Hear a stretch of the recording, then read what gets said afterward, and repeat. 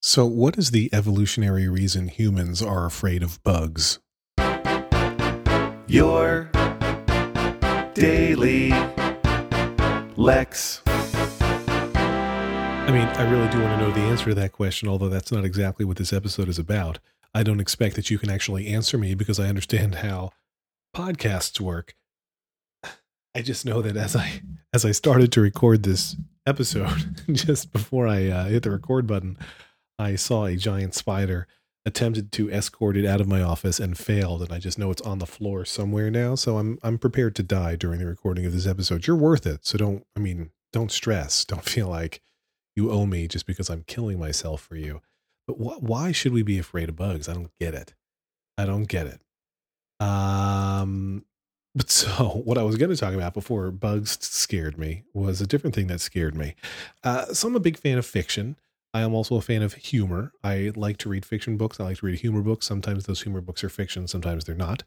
I do most of my reading at night. I do most of my reading on the Kindle. I do most of my reading between when I go up to my bed and get in it and when I go to sleep. I'm a fan of a lot of authors. I would say one of my favorites is Jonathan Tropper. I think it's Tropper. It might be Topper. Let's go with Tropper for now. And I am a big and non-apologetic fan of Stephen King's. I've read many of his books. He's probably written more books than I've read total of across all authors, because I'm saying he's prolific. I was trying to make an analogy that he's a prolific writer. Anyway, so I'm a fan of his books. I've read many of them, but I realized recently that I had never read nor seen The Shining. And I didn't even know why it was called The Shining, what it was about, anything. So I have started reading it.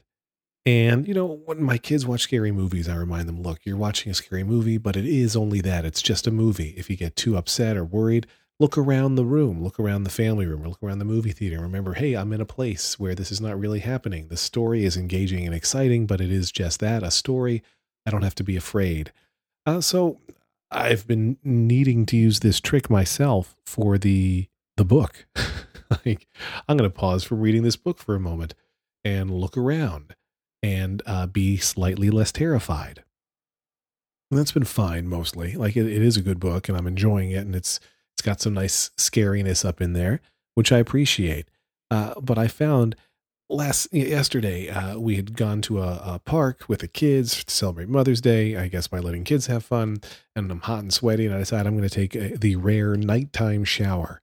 And Lauren was in the basement, all the kids were asleep, and I was like, you know what, I'm going to turn the light on in the adjoining bedroom while I shower here in the bathroom. And then the whole time I'm like, man, I hate myself for this right now, but it is totally creepy outside that shower curtain. Now, it's not because I had read the book the night before and was still scared. I had been reading The Shining off and on all day on Sunday. So it was really in my head at the time. But I was like, in the shower, I was like, man, this shower curtain really makes it impossible for me to see anybody who might be sneaking into this bathroom with me, dead or otherwise. As it turns out, there was nobody undead in the bathroom. So that worked out well, at least. But I don't know. I don't typically think of myself as somebody who gets so scared reading a book that I would have that reaction later. But that was me last night. And then when I went to bed, I was like, well, I do my reading at night most of the time, so I'll just keep reading The Shining here in bed. I got a couple pages in, virtual pages on the Kindle. And I was like, yeah, you know what? I'm not going to keep reading this. I'm all set. And I needed to read Twitter as a mental palate cleanser before I was willing to shut my eyes and go to sleep. So there you go. Congratulations, Stephen King. You messed with my Sunday. I hope you're happy. Lex.